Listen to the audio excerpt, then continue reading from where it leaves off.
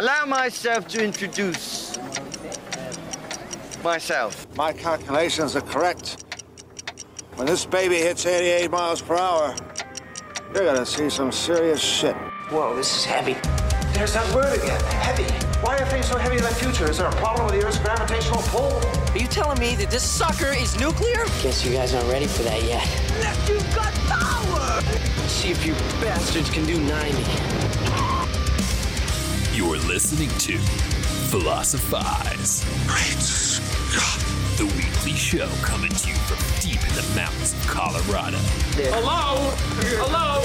Anybody home? Hey, think with flies. So listen up, because we're going to make you laugh, we're going to make you learn, and we're going to make you cry. Here's your host, There's only one man who can help me. Kyle Quayle. Say hi to your mom for me. Hello, men, women, and all you warm-blooded freaks out there, and welcome to the third episode of the podcast forum of Philosophize. As always, I'd like to introduce my co-host, Max Marshausen. He's got a minor in philosophy, and I'm Kyle Quayle, and I've got a minor in my trunk. For our new listeners, I'd like to say Philosophize is just two guys who don't claim to be experts, having at times dumb and at times smart conversation about philosophy and life and all that. And I guess I've listened to other philosophy podcasts, and it can be boring or daunting, in all honesty. Too smart for me, probably. So what I want to do is bring philosophical ideas that are so important to people just like me. Through laughter, through learning, through loving. Sound about right, Maxie? That sounds dead on. How is your soul today, my friend? Ooh, good question. It's a little raw and tender. I've been going through it, man, but Yeah. I'm coming out on the other end, and I've been feeling like grounded in this tenderness at the same time. It's just, we've learned feels over the good. years, it's just as important as the highs or getting to the highs the right way. You're going to have a lot of tenderness. Exactly. I don't care who you are. I don't care if you're Russell Wilson, a quarterback. You're going to have, you're going to be 3-9 or whatever. It's going to happen in life, no matter. The greatest ones go through it, and it's just part of the process, and it's normalizing that. We'll talk about that a lot in Loving the Brain or other podcasts, but Yeah, I've been focusing on this concept of cultivating wholeness. I used to get in my head about like when I wasn't feeling good emotionally, like telling myself there was something wrong with me, but now it's like, oh no, I can still have these uncomfortable feelings and be whole and be a human being at the same time. Yeah, it is, and it's part of the human condition. It is, and I'm noticing I'm making a lot more peace with that instead of like trying to get to the bottom of like, well, why do I feel this way? What's wrong? What's wrong? What's wrong? Instead, I'm just like, I don't feel good right now, and that's okay. Yes, absolutely. And that's going to come up, a little teaser, later on in the episode. We talk about our guy Watts and what I'm reading right now. Today is pretty cool because it's actually the first snowfall of the winter season. And it's beautiful. I love the snow, especially the first snowfall. And now I live in an apartment building, so I don't even have to shovel. So yes, snow and I have a great relationship right now. But interestingly, this is the latest first snowfall in recorded Denver history. Yeah. So yay, climate change or whatever. I don't think that has anything to do with it, but pretty interesting nonetheless, I would say. Yeah, I think what is it? A record 278 days since the last like accumulated snow. That's in Colorado, wild, or right? in Denver at least. A lot of times it's late September, early October. Yep. What it did give us, though, or at least in Denver, we had what I thought was the most beautiful month since I've lived here in October this year. It seemed like upper 60s, lower 70s every day. It just seems sunny, and that's what the great thing about Denver versus New Jersey is, just it gets sunny so quickly. Yeah. A lot of days of sun. But so much sun. Back to shoveling. I didn't like shoveling as a kid, but I like it now. I actually do miss it a little bit. It's a good workout. Like the last couple years I lived in Jersey on Cotton Street, I would shovel, and it would be such a good workout. Yeah. That cold, there was like, it just so happened our street had a lot of the plow would put a lot, so it was really heavy. So it took a long time, especially as a kid. Yeah. And your girlfriend would come do 3 and then go back in the house. So me and my dad would have to do the rest of it, but that's okay. And now after I embraced it, almost talking about the suffering or whatever, the suffering of actually picking up the snow and putting it, going inside once you're done with that, how good is that feeling? Such a good feeling. Nice cup of warm cocoa, coffee if you're so inclined, a latte, whatever you want. That is such a good feeling, and that's a Buddhist thing, is pain for pleasure. And it took me too long to realize that, and then you start embracing that. Talk often. I went on a hike in California and then this week in Boulder, and it's just like I always forget just how good I feel after the damn hikes. I just forget really, and I have to push myself too. It can't just be like a little 30-minute walk, or I still feel better, but the feeling I get, again, I have to imagine it's akin to drugs. And we've talked about this on Philosophy before. You put in the work and you get that natural high off of, or you could cheat, like a lot of people do, whether it's through trauma. I'm not judging anybody, but heroin or whatever they do, it's this very similar feeling, I think. Yeah. And if you put in the work and you know, maybe you're not feeling super good. There's times on my hike where I'm like, I want to kill myself. I just want to die. Yeah, right. But after that feeling, it's all worth it. It all feels so damn good. So no, I totally agree. I've been incorporating, just to get a little hit of that throughout my day, is ending my showers with 2.5 minutes of a cold shower. Yep. And then when I get out, I feel incredible. Yeah, that's been a staple for a long time. I haven't done it as much anymore. I used to do that a lot when I lived in hot and down the shore and stuff like that. We didn't have air conditioning. It would be, it's such a great staple. Everybody knows, like a bunch of cold water. Even pouring cold water on my face, just like a little splash throughout the day and change the mood up. I've found that works very well. Yeah. Jersey winter was not great. I would just say, just because, again, the first snowstorm was awesome, and then it just kind of stayed there forever, and it'd be gray. It doesn't get the sunny periods like here. But when you're a kid, it was amazing. Obviously, it was great. No chance of no school, which is huge for me. Great memories of throwing snowballs at cars and running. Fantastic story. We used to hide behind the stretch of bushes on Cotton Street facing South Plainfield Avenue, and we would throw snowballs over the bushes at cars, of course. Dangerous, but as a kid, it's what I live for. It's just the chance of senseless murder, I guess. But anyway, one day we decided to fill snowballs with ketchup and mustard. It didn't really work. We thought it would be perfect. It was kind of messy, but I always have to add that into the story. But anyway, we had a lot of stories of guys chasing us and whatnot, but one that sticks out was Mrs. Polizano. I don't know if her son is listening, but that would be awesome. But that was her name, and she was driving to church past our house. Big mistake. And of course, we hit her because we always targeted mom vans, easy targets. And she knew, obviously, my house and my mom, who belonged to the same church. And when she got to church, she called my mom and said what happened. And so unbeknownst to me, at this point, my mom is on her way home to punish me, yell at me probably, but not quick enough, because when church was over, Miss Polizano drove past our house going the other way. And after she called my mom, we fucking nailed her again. So that's my favorite thing in the world. I got grounded for 2 weeks. It was so worth it at the time. That's amazing. Did a lot of dumb things, but I don't know. It's part of being a kid, right? We all do dumb things. Yes, of course they could have. The tragedy. You think of a lot of people go, the fear. Oh my God, they could have crashed and died. They didn't. Okay, you don't want to do that as older. I definitely have fantasize about driving now and getting nailed by snowballs by a bunch of kids and then getting out and just having a snowball fight. I think that would be amazing. That would be. Max, I know you're not quite as, how do I put it, maybe immature as me. But did you do anything like that crazy as a kid that you can't believe it now? Is there anything that pops up to you that's like, wow, I can't believe, of course, that you want to disclose through your podcast air? We all know. It's a good question. We definitely threw snowballs at cars and with hide and stuff, but it was difficult. My mom worked in the school system. Teacher's kid. And my grandmother was a principal, so if I got caught, it was seconds before somebody got a gust of wind and the scent and right. on me like that's a good point. So you just knew you were going to be in trouble. I was naturally inclined to kind of be on the study path. Yeah, it's kind of who you are anyway. But the crazy, I guess the craziest thing I've done was going into my sophomore year of high school that summer before. My friend of mine, or we're no longer friends anymore. I haven't seen him in ages, but we broke into the house across the street from me. Because we got into the habit of going into all the abandoned places. Oh, yeah, it's always people a staple, left cool shit behind, so we were like, I was like, hey, I got a great idea. The people who lived across the street just moved out. Let's break in. Perfect. So we ran around the house, played ding dong ditch, knocked on all the windows. I hoisted him up through the bathroom window and ran around to the other side, and I heard, what are you doing? And I looked, and somebody had bought the home before I knew it. Wow, quick turnaround. The guy was just sleeping in there on an air mattress. And I was like, oh, shit. So I ran to the other side of the hill and, watched what happened. And he was like, he went to let, Justin was the kid's name. He went to let Justin out, and then he closed the door. He's like, no, you know what? I'm going to let the cops handle this. And I was right across the street, so I ran over to my mom and was like, you know what? It's probably better that I wake her up than the police. So good point. I woke her up and I was like, Mom, Justin's in the house across the street. She was like, what? It was like 3 o'clock in the morning. She's like, what are you talking about? Oh, it was like 3 a.m. Yeah. Wow. It was late. And then the cops showed up and it was a mess. They did the good cop, bad cop routine. So the bad cop walked up to me and he was like, he goes, how old are you, son? And I was like, 16. He goes, you trying to finish school? And I was like, yeah. And he was like, you want to go to juvie? And I was like, no. Not really. But there was we didn't have a record. We weren't going anywhere. No, it's a victim. You guys didn't do anything. Yeah. You're just looking for good old fashioned fun. But yeah, it's just probably alarming to him 3 a.m. He doesn't know who. The following story that was maybe a couple years later, which I think was funnier for the guy whose house we broke into. He was out working on his home, and I had just gotten my driver's license and was. I thought I saw my friends. I lived right across the street from elementary school, and I could see the playground from my house. And I thought I saw my friends playing lacrosse over there. So I looked away from my view in front of me while I was driving.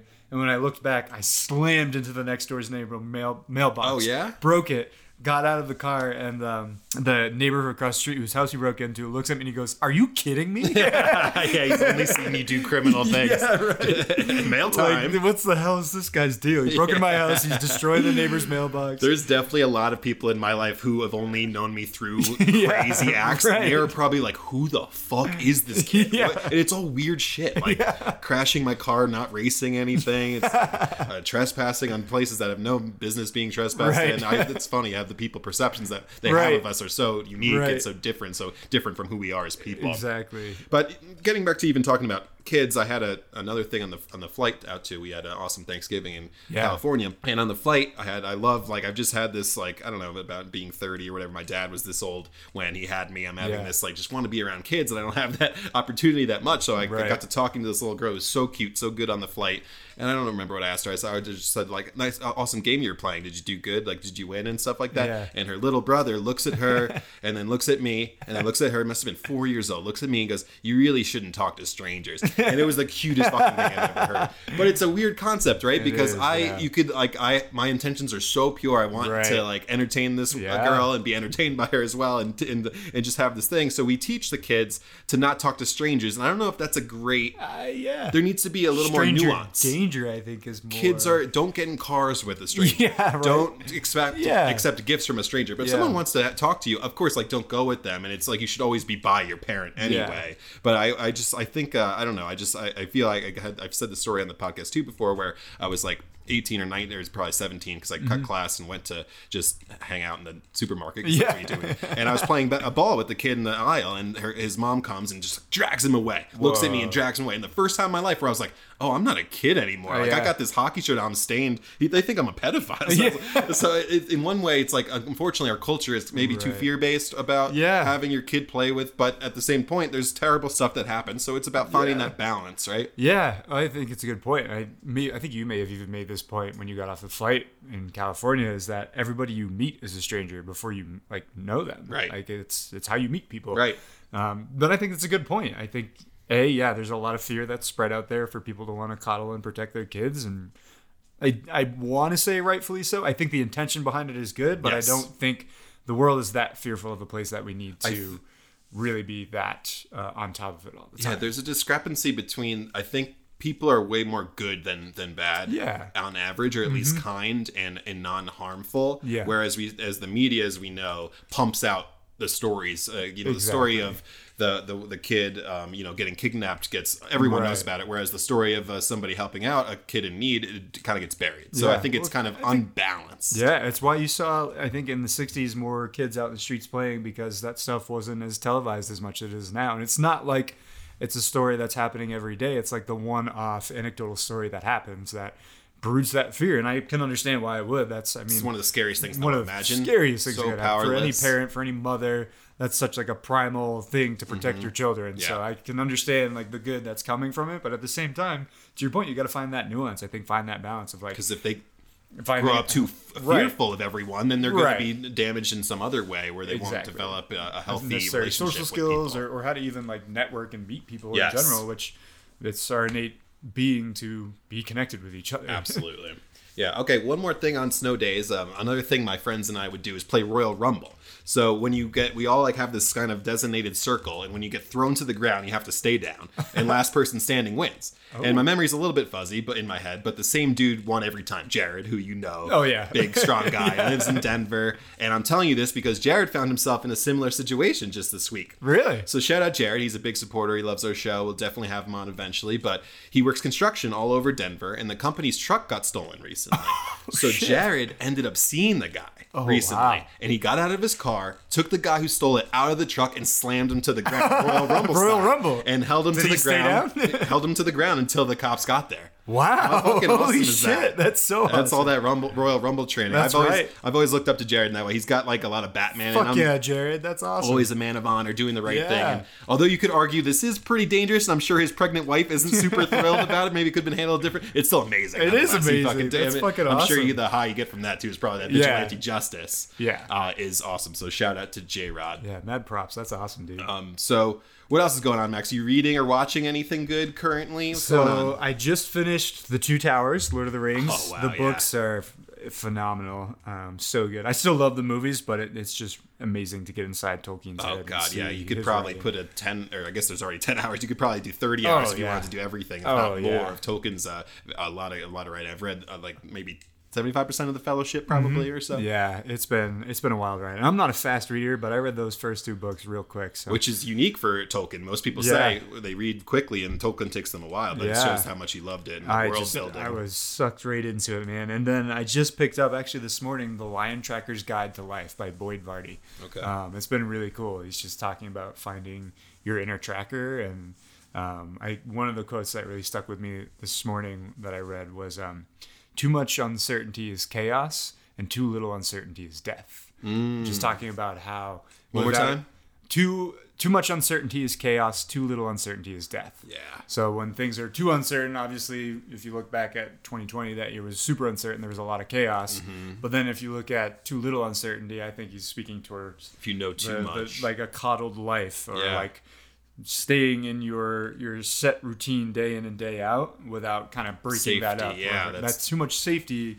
You get too comfortable with that, then any amount of uncertainty is going to lead to that chaotic feeling. That makes a lot of sense to me. So yeah, it's been really poignant and helpful for me at this point. That's in a my good life, balance to the fantasy novel of Lord of the Rings, which also has a lot of symbolism and learnings in that, of course. In the world of... Actually, there's one quote that I took out from the Two Towers I'll share with you guys here that was so helpful for me. Awesome. It was Frodo. He's talking about his journey. We all know his journey and how intense that journey is. But he said, if there's only one way, then I must take it. What comes after must come. And I really liked that quote too. Like, this is the way I have to go. Whatever happens. Yeah, like, another Watts. Just complete acceptance and surrender. And I think that's really been a lot of the messaging I've been getting this year. Is like, you have control over what you have control over. The rest you have to manage your attitude around. Yes, I love that. It seems like that'll be a theme in this episode. Yeah. Because I just started reading The Wisdom of Insecurity, finally, by Alan Watts, and I'm forever grateful to you, Max, for showing me Watts. I didn't hear about him until that. And he just really articulates and conceptualizes a lot of my soul, I feel like, since I was a little kid. And when I first started listening to him, it felt just like right, I guess is the best way to put it. He brings a little bit of Taoism and Buddhism, Eastern philosophy and thought, and tries to make it palatable to people like me in the West. And I really love The Wisdom of Insecurity so far. I started back on my sober path after Thanksgiving. So instead of like puffing a joint or taking some sort of sleeping aid, I've been reading it right before bed. And it's like Xanax to me. It puts me out like a light. It really does. I guess it's like how our society is set up to either dwell on the past or be promised better things in the future, right? Or that's kind of what the book is about. That's why we're so insecure, because we are thinking about the past or the future, and whether it's living in service to a Christian God and doing everything right so then eventually we can reach prosperity, or living like an atheist and chasing the dollar at all costs. So in the future I'll be happy, in the future I'll be secure. But that's an illusion, is what Alan Watts is saying. Real enlightenment and happiness or contentment is like knowing the moment is really all you have, whether that's, like we said before, pain, pleasure, sadness, happiness. Just live in the now. And when I think about that, it's kind of always what my soul has directed to.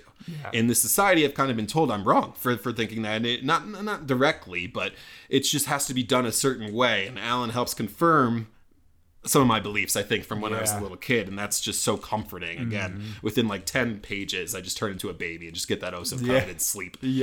So we, obviously, Watts comes up a lot on here. And do you read it in his voice? In your head? Absolutely, because I've started out just by listening to his, on YouTube. You can find tons of just little passages here and there. So of course, his I love listening to him. That's probably even better way to fall asleep. He's such a great voice. But again, I guess his overall message, and a big message in philosophy, is that for whatever reason, people today, especially in America, that's where I live, so it's where I observe, and for the last, 100, 200 years, we've seen a separation between man and nature. And that leads to a lot of negative energy, probably is a good way to put it. I was growing up like, my opinion was like, well, if you can't prove it, then it doesn't exist. And that's the age of science talking. Of course, my man Nietzsche, when I discovered him on Stumble Upon famously, the former episode, he says God is dead. And that's what he's referring to, how we're not separate from nature in faith. And when in fact we are nature. And I tend to love the quote that we are God experiencing itself through our senses. There's this cool chick I met recently. I believe her Instagram page is pretty popular. It's like 25,000 followers. It's @organic.abundance. And she had a post recently saying the same, like, we are the universe experiencing itself, and God and the universe is interchangeable here. But I believe that, and she said, I'm just trying to give God a good ride through my sensual experience. And when she said that, I was like, that is the coolest thing I've ever heard. Cool. I was like, that is so cool. You're channeling kind of a sacred energy through yourself. Yeah. And if you do that, having that in the back of your head, you'll probably have a positive experience and have positive experiences for those around you. I feel like maybe this is true of everyone who's getting older, but as I've gotten older, I've been able to grasp and comprehend that idea more of we are God, or we are the universe experiencing itself. I don't know if it's just with age is coming that wisdom, or just the breadth of experience I've had in these 30 short years, but I just feel, especially this year, like a lot more in tune with that, of like, oh yeah, like holy shit, none of this really, like that life force, the fire of life is just burning in all of us and continuing to move forward. It doesn't end when we die. It's just like a transition. Correct. It's like I agree. We go on to the next phase, but it's that big fear, that very, like, I guess maybe primal is the right word, or just like probably surviving. Surviving and not wanting this to end. And at the same time, I get that too. Like what I grappled with this year is like just how much I love this life, and like how fucking awesome and it it's is. Just starting to get great where you're not thinking about what people are thinking about me, and I'm growing in knowledge and confidence. Right. I feel similarly. I had a really good friend who was struggling with his faith this year a bit. And to be honest, your smelly ass girlfriend would probably say that this year is our Saturn return. So when Saturn returns, of course she's my sister, so I could say that too. Saturn returns to the very place when you were born, and happens around age 30. Yeah. And I don't know about, like you just kind of admitted, so I do know about you, Max. But this has been a pretty formative year for my thoughts and beliefs as well. And a bunch of my friends who are around the same age seem to be speaking a similar tune. Yeah, it's something different about 30, man. Yeah. I feel different. I'm acting different. I feel...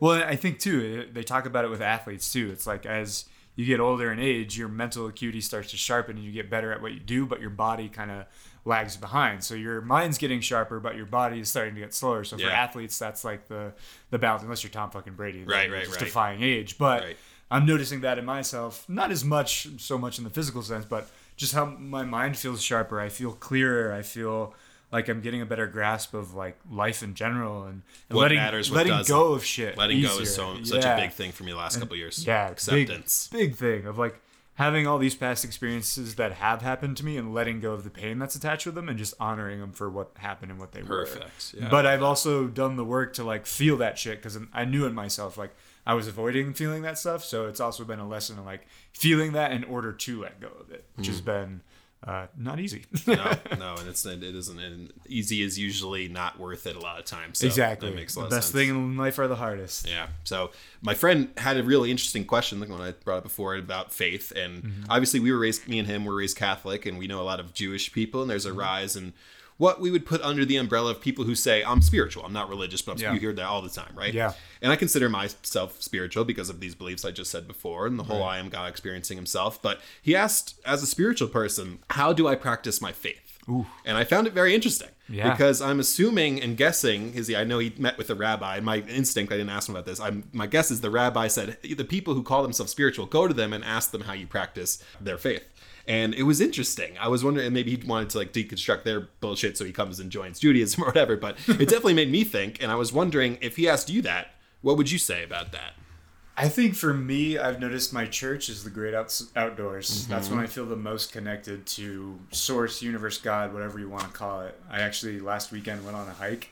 I hiked up to I didn't do the full one. I did Gregory Canyon. I hiked up to my favorite point in that and just sat in the silence and listened, and I feel it. It's a very internal response of like just feeling in flow is the only way I can put it. Right. And that, to me, feels like a good way of practicing my faith and a good reminder of my place in the universe and where I'm at. And just kind of like it gives me the opportunity to really let go when I can look around at the trees, the rocks, and think of like all that went into the growth and the destruction and the forming of this. Of like God, it's so crazy. Years and years and years of glacier melting and volcanic activity, you name it, whatever it was, right. It really like helps me be like, oh shit, like this all took time, so my process is going to take time, and that's okay.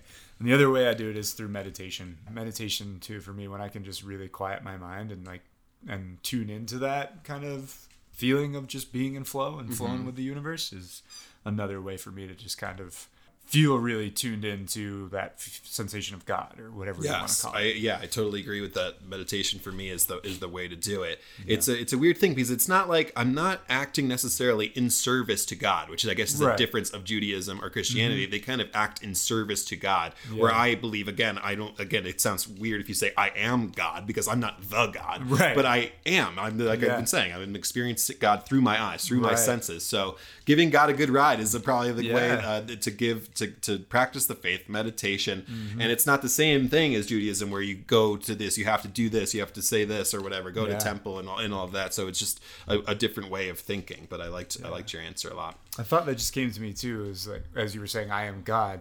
And I get where you're saying like, I am God as above, so below, but it does feel weird to say I am God. Yes. But something that just came to me that feels like a better way for myself of putting it is I am the God of my own reality. Like I get to choose and create that. So I think in that sense, it's a good way for me to kind of flip the script and be like, I'm not God in the sense that I'm the overarching man who's making all of these rules of the universe, but I can decide and choose for this godly experience how my reality is going to play out. Yeah, and faith for me almost is like I've always known the right things to do in life, but my scientific brain or primal has just gotten like questioning that. Like, okay, but do I have to do this? Is this like morally, does this really have a huge impact on the world? Is everything really meaningful? And I guess the faith, which is different from belief, which Alan talks about in Wisdom and Insecurity, is the faith is just knowing that you're okay with the truth no matter what it is. I have faith that if I'm a good person and put out good energy to the world, that the right things will happen. I think that's more where when I talk about faith, that's kind of what I mean. Yeah. I don't know. I'm still I get that, learning it. I'm definitely in like a flux place myself where things are just feel very up in the air and I don't have any like set foundation to land on right now. And I'm just kind of like, it's scary. But okay. And I had a moment of like really big fear prior and I'm in this state with it now where I'm like, this is where I'm supposed to be. What's meant for me will never miss me. And I'm not going to fully understand this experience until I'm on the other side of it. So I'm just going to trust the ride and realize at some point I'm where I needed to be. Yeah. And I just need to be in this right now. Yeah. And just having that faith that it will, the right things will happen. What's faith. Supposed to happen will happen. Very difficult for me as a logical person. Same. And I've had to like reflect on previous experiences and been like, well, I've been in similar situations and it's always worked out. So I just need to trust again and have that blind faith of like, this is for my highest good, whatever it is, I won't know until I'm there. And that to me is practicing faith. Yeah. That's exactly what that is. Yeah.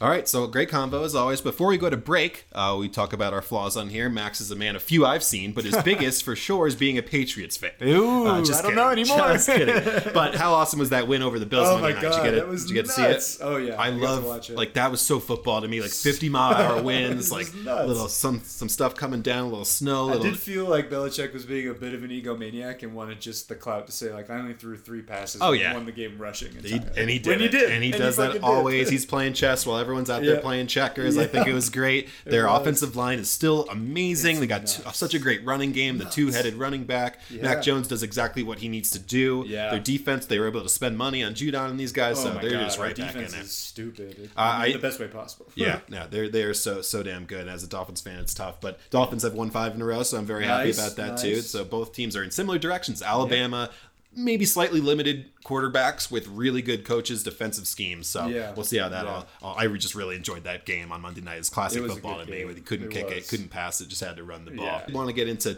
Lasso. Just a little bit of Ted Lasso shout out. Let's talk Lasso. Because we both love Ted Lasso, and I love. I'm a little hipster on it because I've talked about Bill Lawrence. I think on the original Philosophize well before Ted Lasso came upon. He's the creator of Scrubs, which is my favorite show of all time. And when he talks, he speaks to my soul too. He comes on my sports radio show randomly, my Miami-based sports radio show. He comes on all the time because he's a fan too. That's great. And everything he says is just amazing. Lasso is just a perfect show. I don't know if everyone's watched it probably, but if you haven't, check it out. Yeah. And the other thing was, have you started Beatles Get Back yet? Jamie and I have watched the first hour of it so far. That's all I could get through too. It's like very repetitive, but I couldn't believe it. Like my jaw was dropped when I was watching it because it's the Beatles writing songs. Yeah, like I would be interested in any band writing songs probably, but it's the fucking Beatles, one of the famous, the modern, gods of modern music in a lot of ways. So to see, I think it's on Disney Plus. That's another one. You don't have to go through all 10 hours if you're not a super fan, but just watch a little bit of it. It's just so fascinating. There's very little ego, it seems, for such a. They were already famous for 5-6 years. And it just to see, again, those super genius, talented, there's a hierarchy within the band, and these things happen, and these songs that you all have heard of. And again, he seemingly comes up with songs out of thin air. And I think about like faith and spirituality with that. Like, where does that come from? It just comes from thin air. It comes from God. It's an act of God. So check out Lasso, Apple Plus. We are not sponsored. Hopefully one day. Check out, please get back on Disney Plus. The other cool thing I thought about Get Back, though, was the when they were asking him to just pull out songs, and George Harrison was like, well, I have this song, All Things Must Pass, and he started playing that. I don't know if you got that far, but it was really cool to see. No, they eventually didn't put it in the album, but just to see that it's out now. It's wild. You're seeing clips of things that haven't happened yet that have now already transpired. It's like, become holy shit, legends. that's cool. It's from, I think that was 69 or 70 or 68, like so it was just so long ago. And I'm you have to be in the right mood, but I'm going to definitely watch all 10 hours eventually. Me too. It's so cool. Great talk. Okay, we'll go to break now. We'll be back with a part 2 of our Philosopher of the Week from last year, Plato.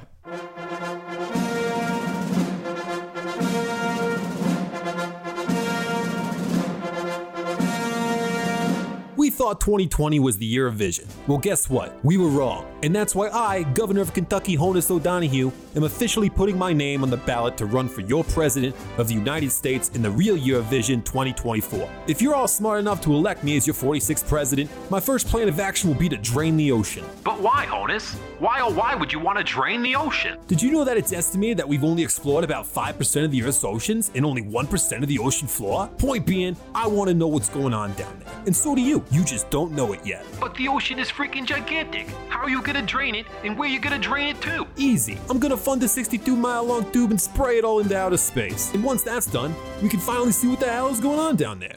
So elect me, Honus O'Donohue, for president in 2024, and I'll drain the fucking ocean. My name is Honus O'Donohue, and I approve of this message. But of course I approve of this message. I fucking made this message. All right, thanks for sticking with us. So last week, we got introduced to our friend Plato, father of Western philosophical thought. And you don't know it out there, but he's living inside of our heads and souls, whether we want him to or not. A way that Plato is introduced to many college students and students of philosophy is through the work of the allegory of the cave. Or should I say allegory, Max? What is it? Is it both okay? I've always said allegory. Allegory. But I think it's potato. Whatever you want to say out there at home is fine. In simple terms, the allegory of the cave, it's not simple. It's somewhat complicated, but I guess it should be, seeing as it's like all the way back from before the Common Era to literally today. So here we go. We'll try our best. The allegory of the cave comes from what is perhaps Plato's most famous work, The Republic. In the allegory, Plato asks us to imagine that there are some prisoners chained up in a cave. They are chained so tightly they cannot turn their heads and can only stare at the wall in front of them. Behind this row of unfortunate prisoners, there is a path, and behind the path there is a fire. Along the path, it is a very weird image. Just stick with it. It's figures with puppets, and as they pass, the puppets throw shadows on the wall in front of the prisoners. It is as if the prisoners are chained up in a shadow puppet show, just watching flickering shapes on the wall. But because they have always been there since birth, they assume that these shadows are reality. For Plato, this is what life is like for most of us. We don't see reality itself. Instead, we see our versions of flickering shadows. Following? Okay, so the story goes on. Imagine Plato says that one of these prisoners is freed. The prisoner turns around and is astonished to see what they have taken as reality is only a series of flickering shadows. But then Plato goes further. Imagine that the prisoner is compelled to climb a path out of the cave into sunlight. At first, it would take time for the prisoner's eyes to adjust to the dazzling light. But eventually, they would see a world far more colorful, rich, and complex than they could ever have imagined in their cave. Once our philosopher has gotten used to the sunlight, Plato asks us to imagine what they might do next. Perhaps they would be moved to a compassion and want to share this new vision, so they would go back into the cave to liberate their former companions. But to those people chained in the darkness, what the philosopher had seen would seem so outlandish and improbable that they would be considered a mad person or even threatened with death. As you know, Socrates was put to death for believing that. So it is kind of a simple concept. It's in this way, where it's just with new information comes new knowledge, right? That's kind of just perception of the world, and that's very important. It's sign of intelligence is when new information is given to us, we change our opinion. So we know what we know now, and more comes into us, then we'll change our opinion, right? So what does it all mean? Like I've been said 4 or 5 times, the allegory of the cave is complex, but there are a few things we can say about it. The first is that Plato wants us to think that we don't see true reality, but a pale shadow of reality. Yeah. The second is that wisdom involves seeing through the illusion to reality itself. Kind of what I was explaining a little bit. And the third is that the path to wisdom is hard and difficult. Yeah. That we know, there's no doubt about it. You got to get unchained, you got to go outside, get just the sunlight, all that. And the fourth is that if you are wise, you will, no matter what, be misunderstood. So I don't know how this relates, but I love that because I feel like I've always been misunderstood. So I guess my ego just wants to be known as wise.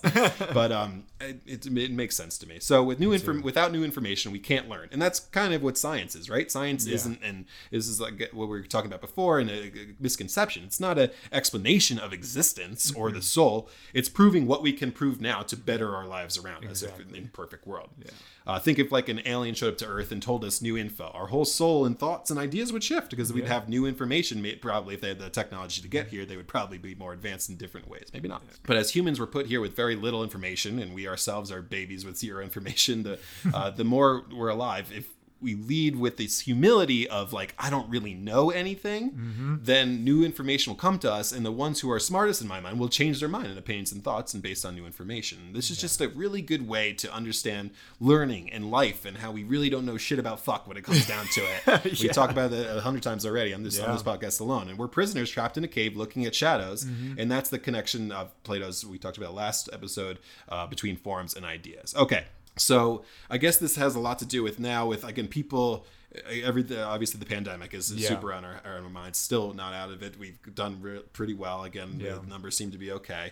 And that's what it is. Everything was shadows to us. We don't understand any of this. And we still don't a lot of the time. So it's like trying to get all this information, it makes it so uncomfortable. But in different parts of life, when you learn new things, you adjust your, that's just a simple thing. Every kid should learn. This is why they should teach this to kids, the Plato's work, because if you have a lot of people I've seen, not just the pandemic, everything are just so set in their ways. They're trying to be like so, like they think they know, and it's so comforting, right? To think, comfortable. To think that you know. So to understand that we're just seeing shadows is more of like, oh, this is okay. Like it could be a comforting thought too, because I don't know much, and that's okay. Right. Let's stop acting like we all know everything, and just kind of like lead with humility.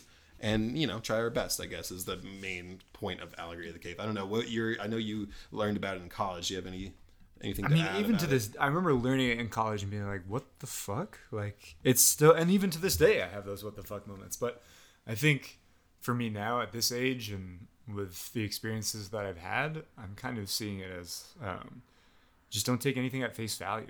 Like, there's so much more at play here than we can really wrap our heads around. And you'll never know it all. I think there's too much to really know, but I think just being open to it and not being closed off to it, not keeping yourself in those chains, but rather being open to the fact that there's so much more at play here than we actually realize. It's more than just whoever's casting those shadows, right? There's something behind that. There's a man behind somebody casting the shadows, and there's something behind the light too, something that's causing that light that we don't fully know. I mean, even when we step out into that light into the world, it's overwhelming, like he talks about, because it's like, holy shit, like information overload. Like, it's so uncomfortable to think that I don't know. Right. I have no idea why we're here. We wake up and you're just here going, we don't know if we asked to be here. I don't know why I go to sleep every night, and I don't know why I wake up every night. And that's why you see religion being so popular, because it gives you, this is what it is. There's a big boy in the sky. We're trying to formulate some meaning to our human experience around this rock that's floating through a cosmic waterway of God knows what. Right.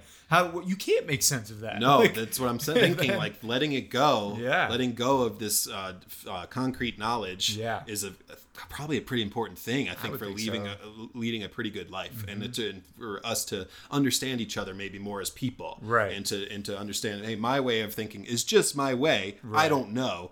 I would love to hear your way of thinking. I'll take what I want. I'll leave what I don't want, and maybe we can get together a little bit better as a society. I think would be the best thing if we all just led with humility and led with knowing that we know nothing. And I don't know. And that we live in a constant flow of change and transition, so it's always going to be changing.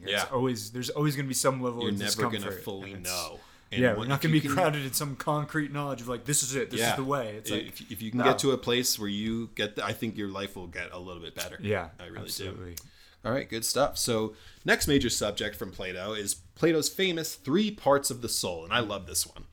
All right, so let's get right into it. Part 1 of the soul is reason.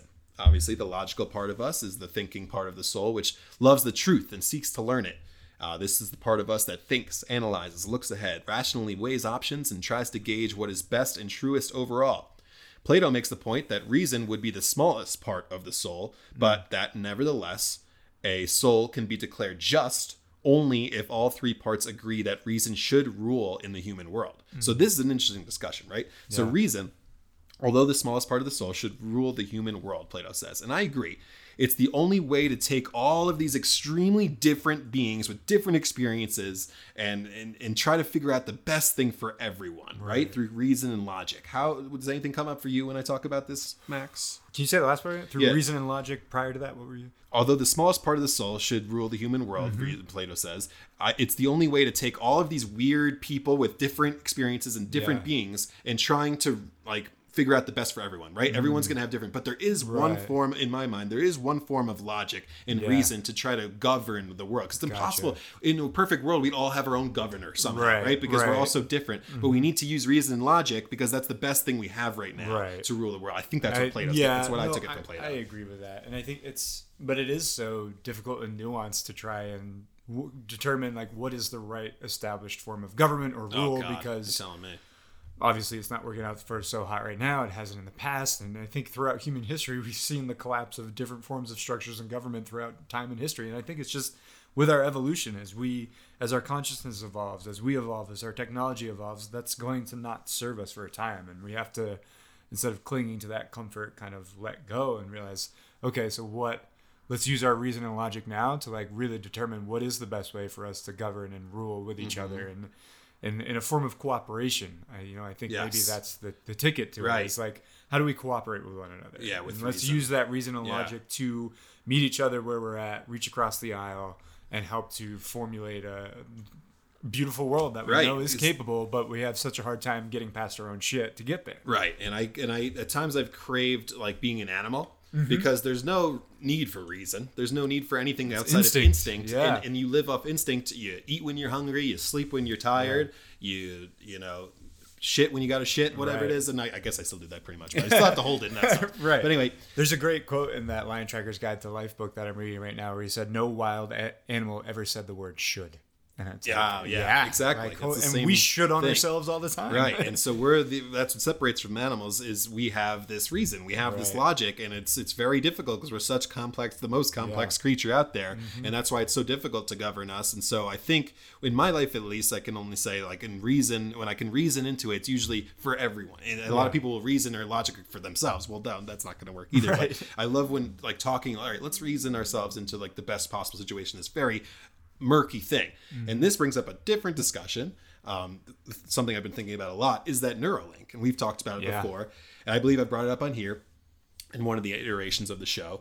And you're aware of Neuralink. That's Elon Musk's thing where you have a microchip implanted in your brain. My first thing is get the fuck out of here, get that shit away from my head. But then I thought about it. A point was there would be, think about it. Okay, so if I have the Neuralink and you have the Neuralink, the way we would talk and converse, there's no more hiding.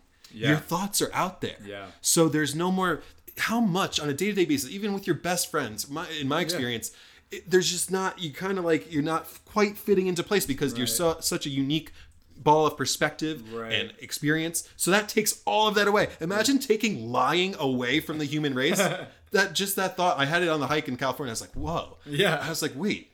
That's amazing. Of course, the problems are numerous. That you have because you can't trust anybody. Because you have to think Neuralink would get in the wrong hands and we'd all be fucked. You get tapped into us and explode our brains. But in a perfect world, doesn't that make some sense? No more lying, just pure intention, because that's the goal, right? If we could all base each other, because that's what happens. The quote we base others on their actions and ourselves by our intentions. And that sucks. That's incongruent. So if we could see each other's intentions, whether good or bad, that could be a one-way ticket to world peace. Right. Of course, it'd have to go in the right hands. What if we started before judging somebody off of their action and we saw that action happen and internally we have the response of that doesn't feel right? what if instead of like immediately judging them, we approach them like, what's your intention here? Yes. How much would that shift just our day-to-day life in general? Yeah, of being you're like, right. oh, what a fucking schmuck. Right, Yeah. which is always the big go-to, oh, what a dick or whatever. Yeah. But it's also hard because then you ask them, what's your intention? And then their intention is marred by ego and whatever it is. So it's put through a million filters. Yeah. Whereas the Neuralink kind of just, there's no filter. Boom, it just goes right to you. Right. And so I can see the benefits. I'm not signing up. I'm not saying that. But I think for the future of world peace, that's an option. Yeah. We'll see. Keep it open. You only know what you don't know. All right, so part 2 of 3 of the soul is the spirit. According to Plato, the spirited part of the soul is the one in which we are angry or get into temper, the spirited or hot-blooded part. The part that gets angry when it perceives, for example, an injustice being done, like our friend Jared with the truck thief. So this is the part of us that loves to face and overcome great challenges. The part that can steel itself into adversity, that loves victory, winning, challenge, and honor.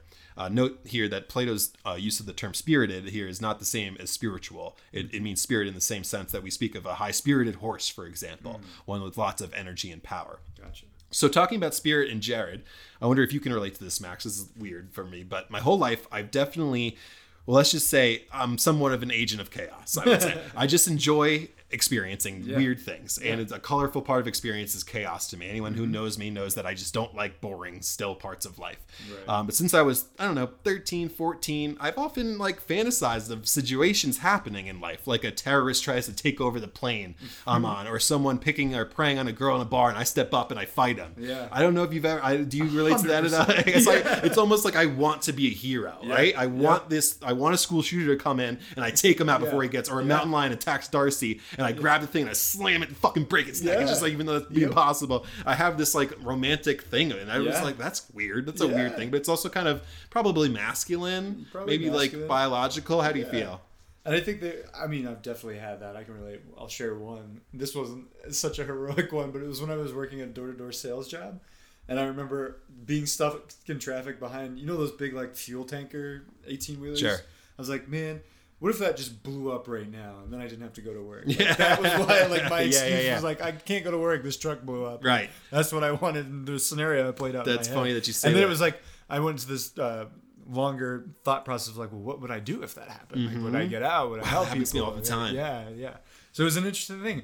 I don't know if it's, I like to think it's like a lot of people do that and play these scenarios out. And I'm curious how much of it is from, you know, the television shows, the stories we hear, the movies we watch that kind of build up this romanticized view of what that experience would actually be like versus also how traumatizing it might be like at the same time. Like, I think I often have this romantic view of what it'll be like, but then when it could actually play out in the moment, it might feel a lot more traumatic and a lot more stressful. No doubt about it. Yeah. I know myself in crisis to know that I have a pretty strong crisis response, and I can kind of drop that, I guess, more freeze response. I kind of click right into action and go.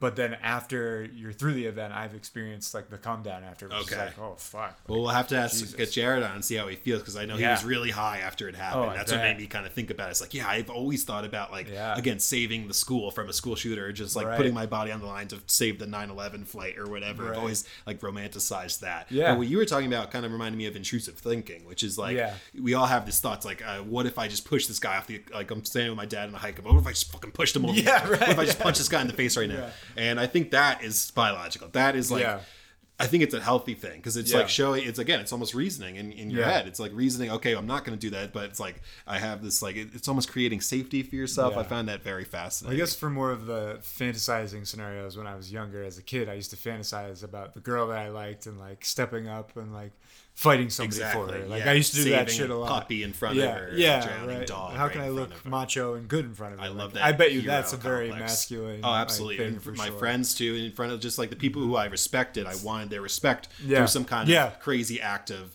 like you said, some bravado. We all have either a fight, freeze, or fly response, and I've definitely got. I think my instinctual is fly. I'm a flyer. So I think I kind of romanticize fighting, because it's not technically, I guess, my super who I am, but I want to be that. I think in situations as a biological man. I don't know. So anyway, third part of the soul is the appetite, and this is the appetite or desire. Of course, we have true desire for things, which include our myriad various pleasures, comforts, physical satisfactions, bodily ease. There are so many of these appetites that Plato does not bother to enumerate on them, but he does note that they can often be in conflict even with each other.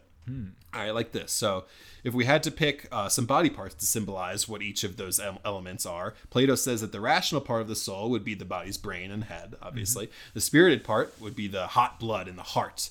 And the appetitive part would be best represented by the belly or the genitals. These are Plato's metaphors, not mine. If we had to pick one of the classical psychologists that we'll go through eventually to represent each of these three parts, this is my metaphor, Carl Jung would represent the mind. I love Jung. I've been reading so much about him recently. I can't wait to dive into him. And someone I just read about, Alfred Adler, he has an emphasis on how the drive for power shapes human behavior. He would represent the spirited part. And Freud, of course, with his claim that pleasure principle drives all human behavior, which is the first thing that kind of blew my mind. I remember reading about Freud pretty early, and he says that every single action or thought we have is directly connected to reproducing. And I don't think I believe that truly anymore, but it kind of shifted. I think a lot of it does, because it's like any animal you see. It's like the main goal is to spread the seed. And I remember bringing up very young with our friends, and they're like, "No, fuck you, no way, I don't care about girls." Okay, buddy. But no, it's funny. It's so I found all this really interesting. Finally, something that Plato believes that three elements of the psyche should be in balance with each other. They should all have a say in a person's life, but that isn't the way Plato sees it. He thinks that the charioteer, is that how you say it? He should be in charge of the whole system, right? You're the charioteer, you're in charge of the whole system, and they're kind of the horses, right? So they should make the determining decision. The charioteer should make the determining decisions based on what their horses are feeling and saying. So the whole system should not be governed by the wishes of the horses, but by the rational decisions of the charioteer taking the horses' advice. I love that, right? I like that a lot. All right. Finally, in Plato's vision, neither of these horses are good or bad in themselves. The appetites, for example, they make great servants, but they make very bad masters. All three parts are a part of human motivation and drive specific to each individual who uses what the most, right? What do you think would drive you out of the three, Max? Spirit, appetite, or what was the other one? Reason. Spirit. Yes, that's what I would said for you too. I even felt it like in my chest when you said spirit. Like I feel like that burning heart space. Yeah, I find myself to be very heart-centered, and I co-hosted a men's retreat in August, and I had part of the men's retreat was a psilocybin mushroom ceremony. Hello. And I partook in the ceremony. I didn't co-host that portion of it, but I had a very clear, vision / moment of realizing like this lion-hearted human being that I am, and like owning that and stepping into that and leaning into that power. And it's been an interesting and a challenging journey, but it's been definitely where I feel most called. And I used to kind of like push that to the side and be like, just because of the responsibility that comes with that. It's kind of scary. It's like owning and stepping into your power requires this degree of like, okay, well, I'm going to own this now and I'm going to follow through. And that felt like a very daunting task. And it wasn't until recently where now I'm kind of like, I gotta step up and I gotta own this. Yeah, that's your biggest horse, the spirit. Exactly. And also have a room for the smaller horses too. What you have to have is what Plato, if you believe. So it makes sense that you would grapple with the biggest horse, with the one that's like the most energetic or spirited or whatever. I think that's the right way to do it. You're gonna grapple with that the most, I think. And so that's been, as the charioteer, that's been the hardest thing for me to rein in is this big heart, because not only being lion-hearted is there like the cool name that comes with that, but it's also like I'm highly sensitive and highly empathic. Like my ability to read a room and to feel what somebody else is feeling is sometimes scary for me and can be really overwhelming. So I've had to really learn how to like hone that in and like check in with myself first and like really take care of myself. Yeah, put my own oxygen mask on before I can help somebody else. That's very important. You're right. Or otherwise, if you'll get too soaked in. If you're too empathetic, and I believe I'm pretty empathetic as well, you'll get soaked into other people's thoughts and ideas when you need to stay steady. Right? You need to stay steady. It's like great to be an empath because you can navigate situations and make people feel better about themselves and be at ease. But then if you can sacrifice your own self probably at times too. Right. And as the charioteer, I realized what I was doing with that horse was feeding it too much, if you will, and not taking care of the charioteer, like being too much of a people pleaser and a caretaker, rather than really giving myself what I needed in the moment, so that way my chariot can run as fast and as cleanly as it possibly can. But instead, I'm just letting that big horse like run wherever the hell it wants. Right. But now which it probably wants to do itself. Right. Exactly. Blood and heart. Right. So now it's like really reining that in and trying to like kind of pull the reins back, as you will, and slow it down. what's the right direction to move. And he's probably, like you mentioned, the fastest, strongest horse in your body. So he's the one you want leading. But if he gets too out of control, then you'll get into trouble probably. Right. So you got to, like you said, rein him in the proper amount. Yep.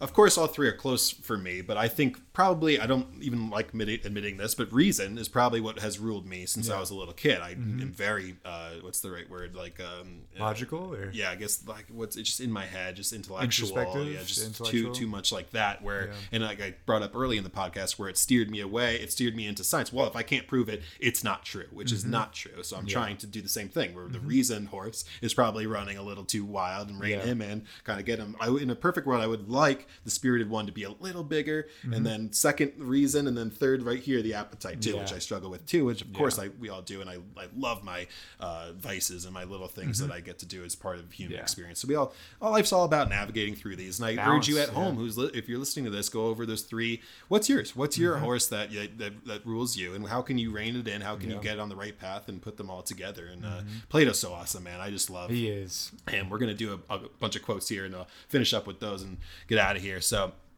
all right, number one. We've talked about this before. It's interesting. Love is a serious mental disease, he says. I always think that. To me, it means that it can consume the mind so much that it becomes a major problem. It kind of goes back to our conversation we just had about having our biological need to spread the seed, and that's the only thing that matters, which is not flat out not true. But anyway, it becomes it consumes the mind, so it becomes like a mental disease. Wow, I took it from Plato. You feel a high like that is walking on the clouds when you're in love due to the rush of the euphoria. And I have Colin Cowherd's a goofy radio host that I listen to. He says sports and women are the two things that make smart men stupid. And I totally agree. There's that also that funny ass Family Guy joke where women don't exist at all and all men are like billionaires and society is as peaceful as ever because it lacks women. Fuck that. My women are my favorite thing in the entire world. But sometimes I've been so consumed with love that it has probably altered different parts of my life. So I get what Plato's saying here. Well, I think it's true for women as it is for men. I think it kind of goes to like rose-colored glasses. Like you're sacrificing too much of yourself for your partner's needs. And like really forgetting yourself in the process of this relationship and this love.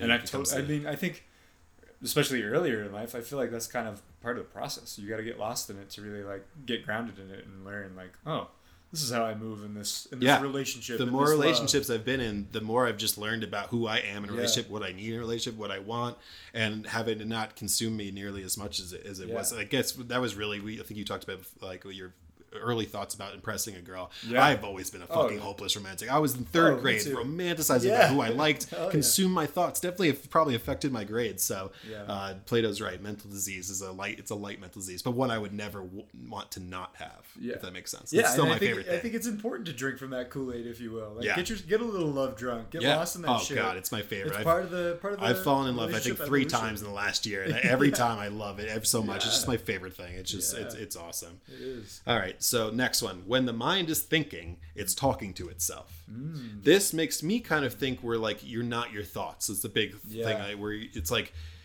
it's so hard to kind of rationalize. I know my brain is insane. I'm always having a million thoughts at a time. It can get overwhelming, but stepping back and realizing that you are not your thoughts is important. Really? And thinking is a good way to get a proper result in whatever you're trying to figure out. Critical thought is important in doing it the right way. You're not your thoughts. Your mind is thinking, it's talking to itself. It's not necessarily who you are necessarily. Your thoughts aren't you.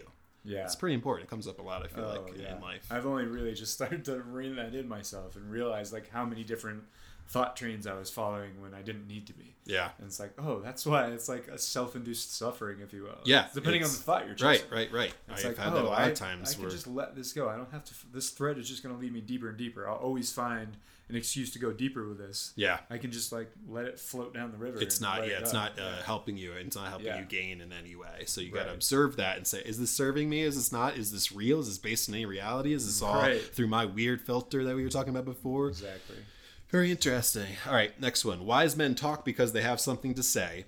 Fools because they have to say something. This is another one. I put this on up here because I get like pain when I hear it, because it makes me just think of me, right? Where I'm constantly talking about a million things. I've always looked up to people who are very like, what's the right word, when they condense their thoughts into articulate and like very like people. I'm a word vomiter, and I have a lot of friends who are very articulate and very they'll be quiet and then they'll say something, and that one sentence is just impactful as my entire paragraph, which is wasted. Again, I'm embracing who I am. This is who I am, and I love it. But I love that it's true.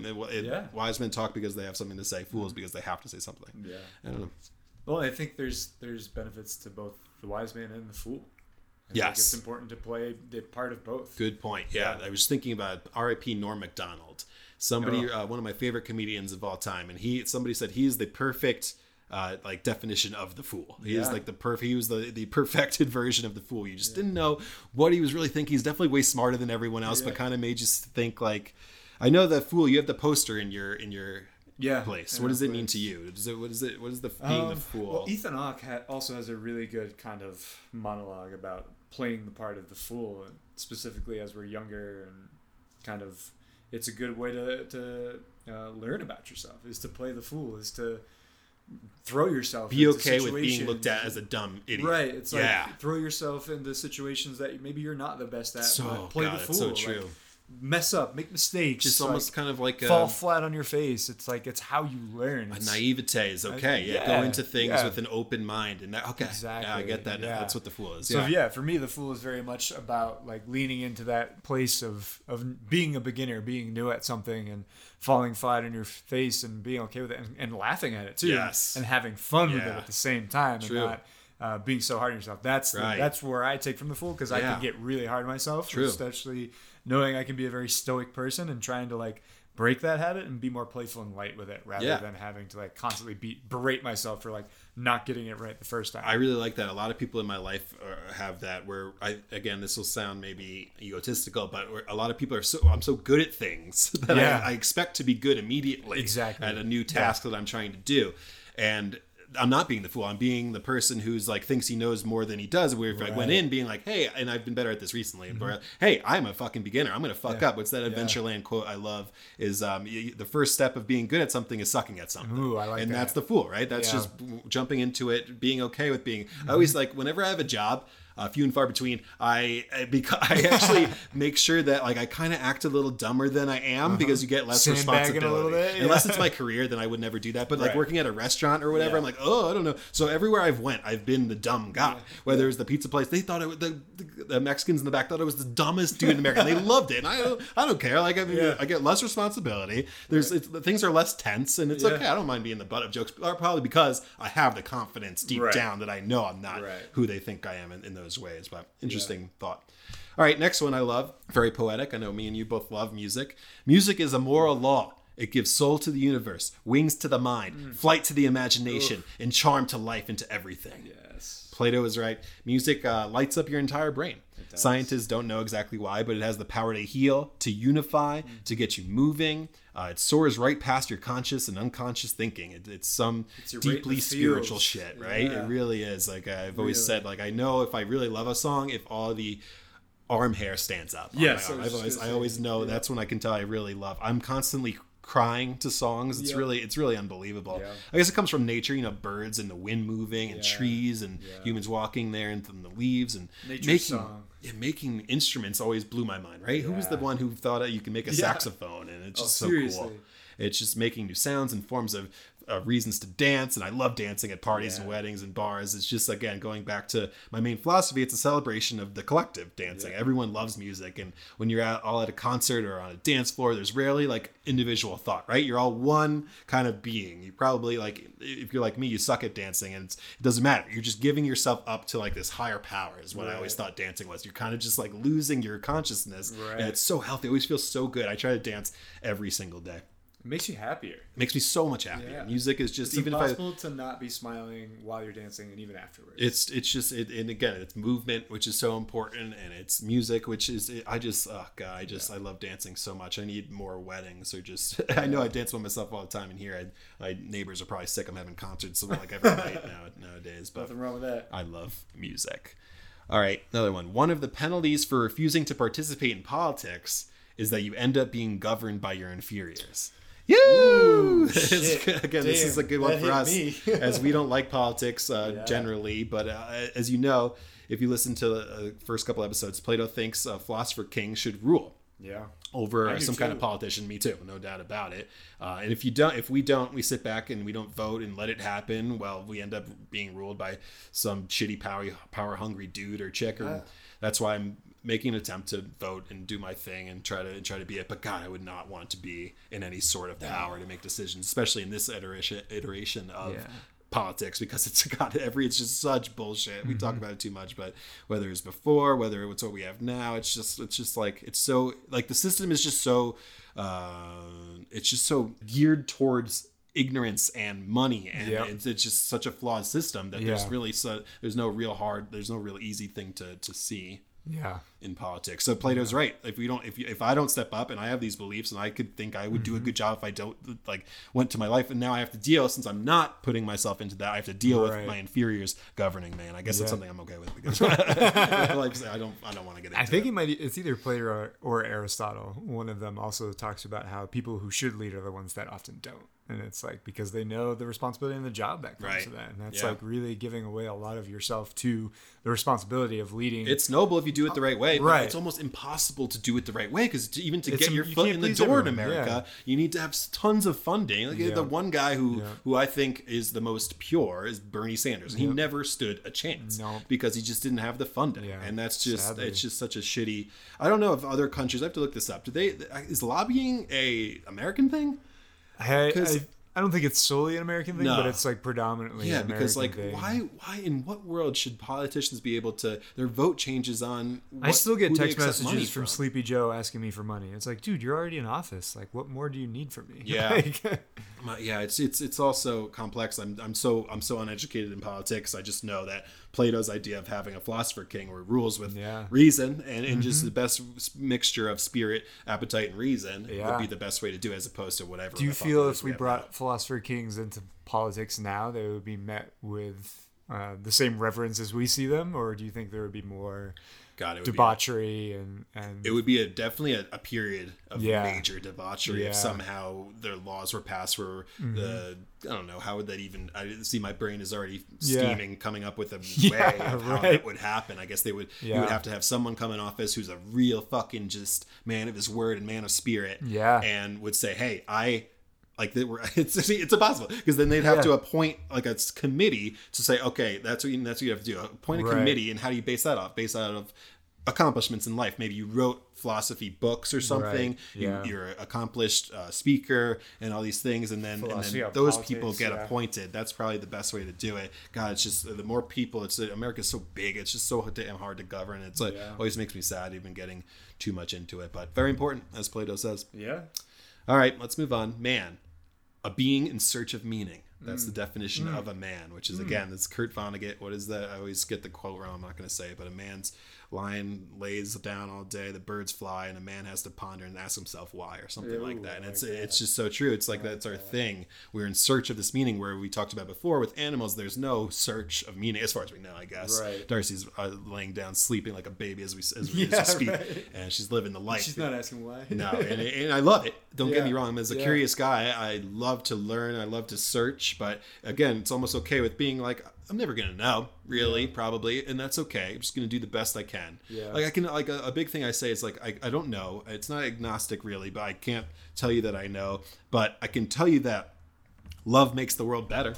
I can tell you that Rutgers hit a half-court shot last night to beat number one team in the country, and that made me super fucking happy. And that was the celebration that I saw the college kids running on. I know that that's love, and that's amazing. I know that murdering people is wrong, you know, but outside of that, it's very difficult. So that's the whole episode, kind of. I guess it's just the search of meaning and just being okay with that. I guess is cool. Well, and I think too, for me, that comes up with that is like, I think every man's meaning is going to be a little different. Oh yeah, yeah. And making room for that, right? Because I feel like we're a part of a society and a culture that wants to have one meaning, when it's like there's a lot of different ways of being and a lot of different meanings for everybody here. And why don't we just make room for all of that? I think slowly we're getting to a point where we're opening up to allowing that. I think so. Yeah, things I think are getting better.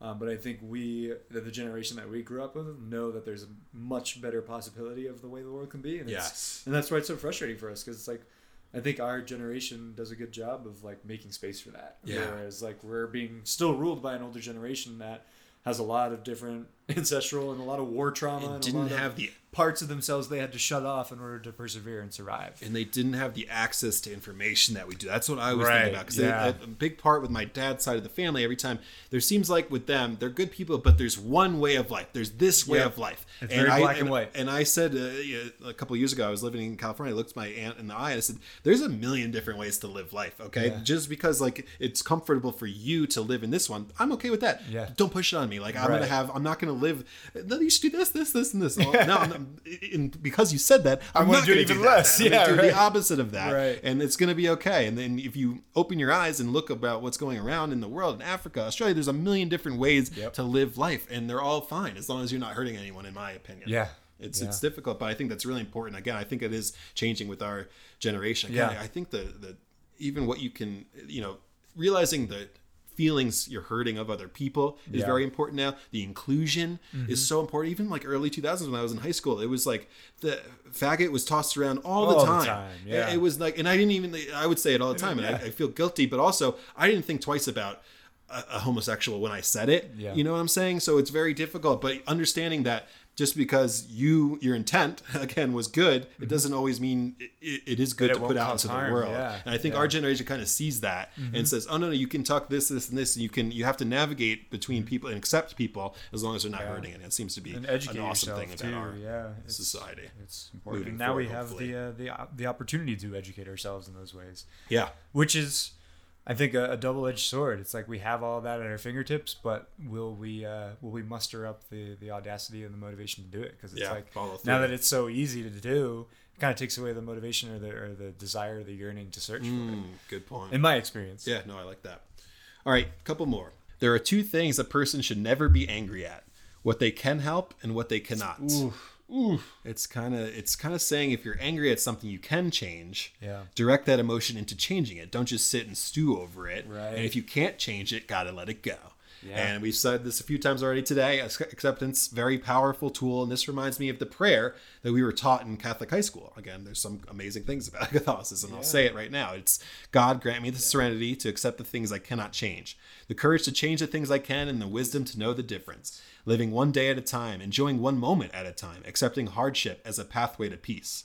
Taking, as Jesus did, the sinful world as it is, not as I would have it, trusting that you, capital Y, you will make things all things right if I surrender to your will, so that I may be reasonably happy in this life and supremely happy with you forever in the next. Okay, too dogmatic with the yous and the yours from the Catholic religion, but the message is beautiful, don't you think? It's very hard. I didn't grow up Catholic, and my mom always said that. Yeah, it applies there. That was kind of my point. It applies to all religion, all spirits, all that kind of thing, because it's accepting the things that cannot change. I remember, again, I probably brought this up in the podcast before. There was a moment in an Atlantic City casino parking lot, drunk, and I was just sitting in the parking lot. I was like, I gotta accept the things that I can't change. There was like girl troubles, friend troubles. There was a bunch of things. I was like, I need to just accept this and move the fuck on. And since then, I don't know what happened that night. Maybe it was the tequila or whatever. It just I've been more like, okay, I'm accepting of this, and this happens, and I can't change it. What can I change? What can I control right now? And I'll work on that.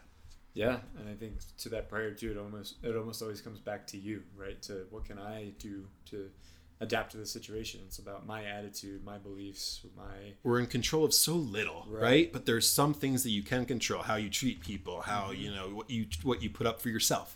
Those kind of things are things that I needed to accept, I think, and I've done a pretty good job, and it's pretty important.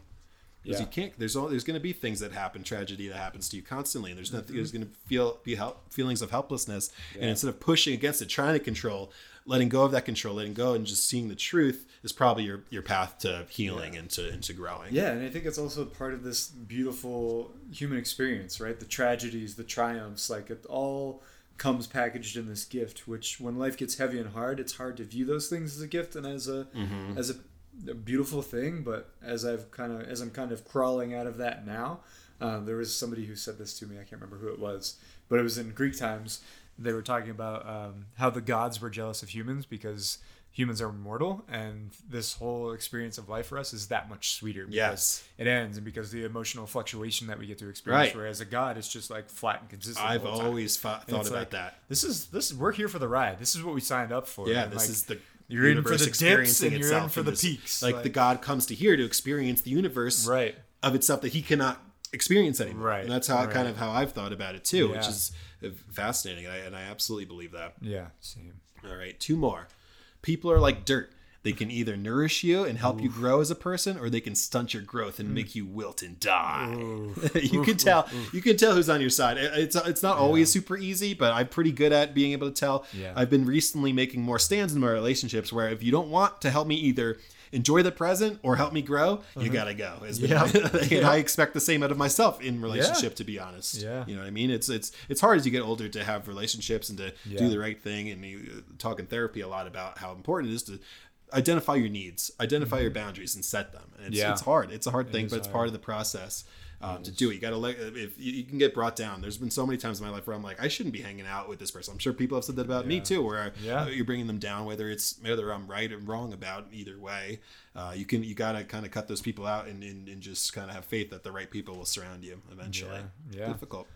I think that brings 2 things to mind: is being very conscious about how you feel after hanging out with a particular person. It's like, you come home feeling lit up, or do you come home and you're like, oh, I'm fucking drained and exhausted. What just happened? And then the other thing that kind of plays off of what you were just alluding to there is oh shit, I'm losing it. I lost a couple before. This is tough, and I gotta write down. I need like a notepad. This podcast. There's a lot. Like 3 or 4 things. It goes so fast. It's good. Is it coming back? I don't know if it will. If it does, I'll let it fly. All right, cool. We got the last one here. It comes from the show Yellow Jackets. Have you heard of this yet? No. It's a new on Showtime. I'm already hooked. It's like it's Lost meets Mean Girls meets Lord of the Fries. What? Lord of the Flies, not Lord of the Fries. Although that would be a funny movie too, probably. It's actually based in New Jersey, which I love. Of course, New Jersey girls varsity soccer team that has a plane crash in the Canadian wilderness. Oh shit! And it's dark. It's really dark. Maybe I've seen a preview for this. Probably. There's hints that they're going to be turned to cannibalism pretty soon. Oh shit! Which we covered in our previous episode, so go check that one out. But anyway, the show is really good so far. I love the acting and the writing and the direction. But there's this one nerdy girl who, of course, I'm in love with already. She quotes Plato. And it's a sad scene. It's before the flight, and this really mean girl calls her, and she picks up and she says, "No one would do anal with you because you're ugly." Is the answer would it be? And the nerdy girl's response is, "Well, I don't care about your opinion, because opinion is the wilderness between knowledge and ignorance." Ooh. And of course, I fell in love with her right when she said that, right? Because that's a Plato quote. Yeah. I was like, all right, I love this crazy girl. And she's in high school, but in this scene, but there's a bunch of flash forward scenes played by the sexy Christina Ricci, so it's okay. She's cute and confident and batshit crazy, which is a great combo. Anyway, how do you feel about that quote? I think that's powerful, and I think it's a lesson that I kind of repeatedly have to kind of come back to. I can easily get caught up in other people's perceptions and thoughts of me, and that needing, especially as I've embarked on the journey of like starting a coaching business and doing podcast interviews and really putting myself out there, that kind of came back into my atmosphere. So I've had to really rein it back in of like, I'm speaking my truth, and if my truth doesn't align for somebody, that's their thing, not mine. And I am who I am, and your opinion of me. I think one of my favorite quotes that I come back to a lot is, what somebody else thinks of you is none of your business. Yeah, I hear that one a lot. Yeah. It's so goddamn true, because we talk about it all the time in all my podcasts. I'll say, like, everyone has their own filter. You're seeing their opinion of you is themselves through you. So there's really there's a very limited amount of truth. So I love this girl stood up for herself and was able to say in Plato's quote that opinion is it's so beautiful. Opinion is the wilderness between knowledge and ignorance. And opinion's it's not based on anything. It's like you can't take other people's opinions as knowledge or as factual because it's just an opinion. It's the bush, man. Important. It's the bush. Yeah, for real. All right, fucking awesome episode, Max. What else is new? Any last thoughts or words on this beautiful winter first day? It's not winter technically yet, but it's snowing outside. We're close. It's pretty awesome. No, nothing else comes to mind. This was awesome. It's just good to be back and good to having these conversations. Great. So hopefully next week we can do a Christmas episode. Maybe we'll bring you some of our favorite songs. Maybe we'll have an old segment. Who knows? Anything's possible in the world of philosophy. So please, you can go back if you haven't listened to the other episodes. They're not in any kind of linear. I guess this one is because it's Plato Part 1 and 2. But they're all really interesting. They're all a lot of fun. So please go back, listen, like, subscribe. You can email us, tell me what you like, what you didn't like. Reach out on Instagram. Do whatever. But keep listening, keep learning, keep laughing, keep loving. Love it. All right. See you next time, guys. I don't know the answers, but neither do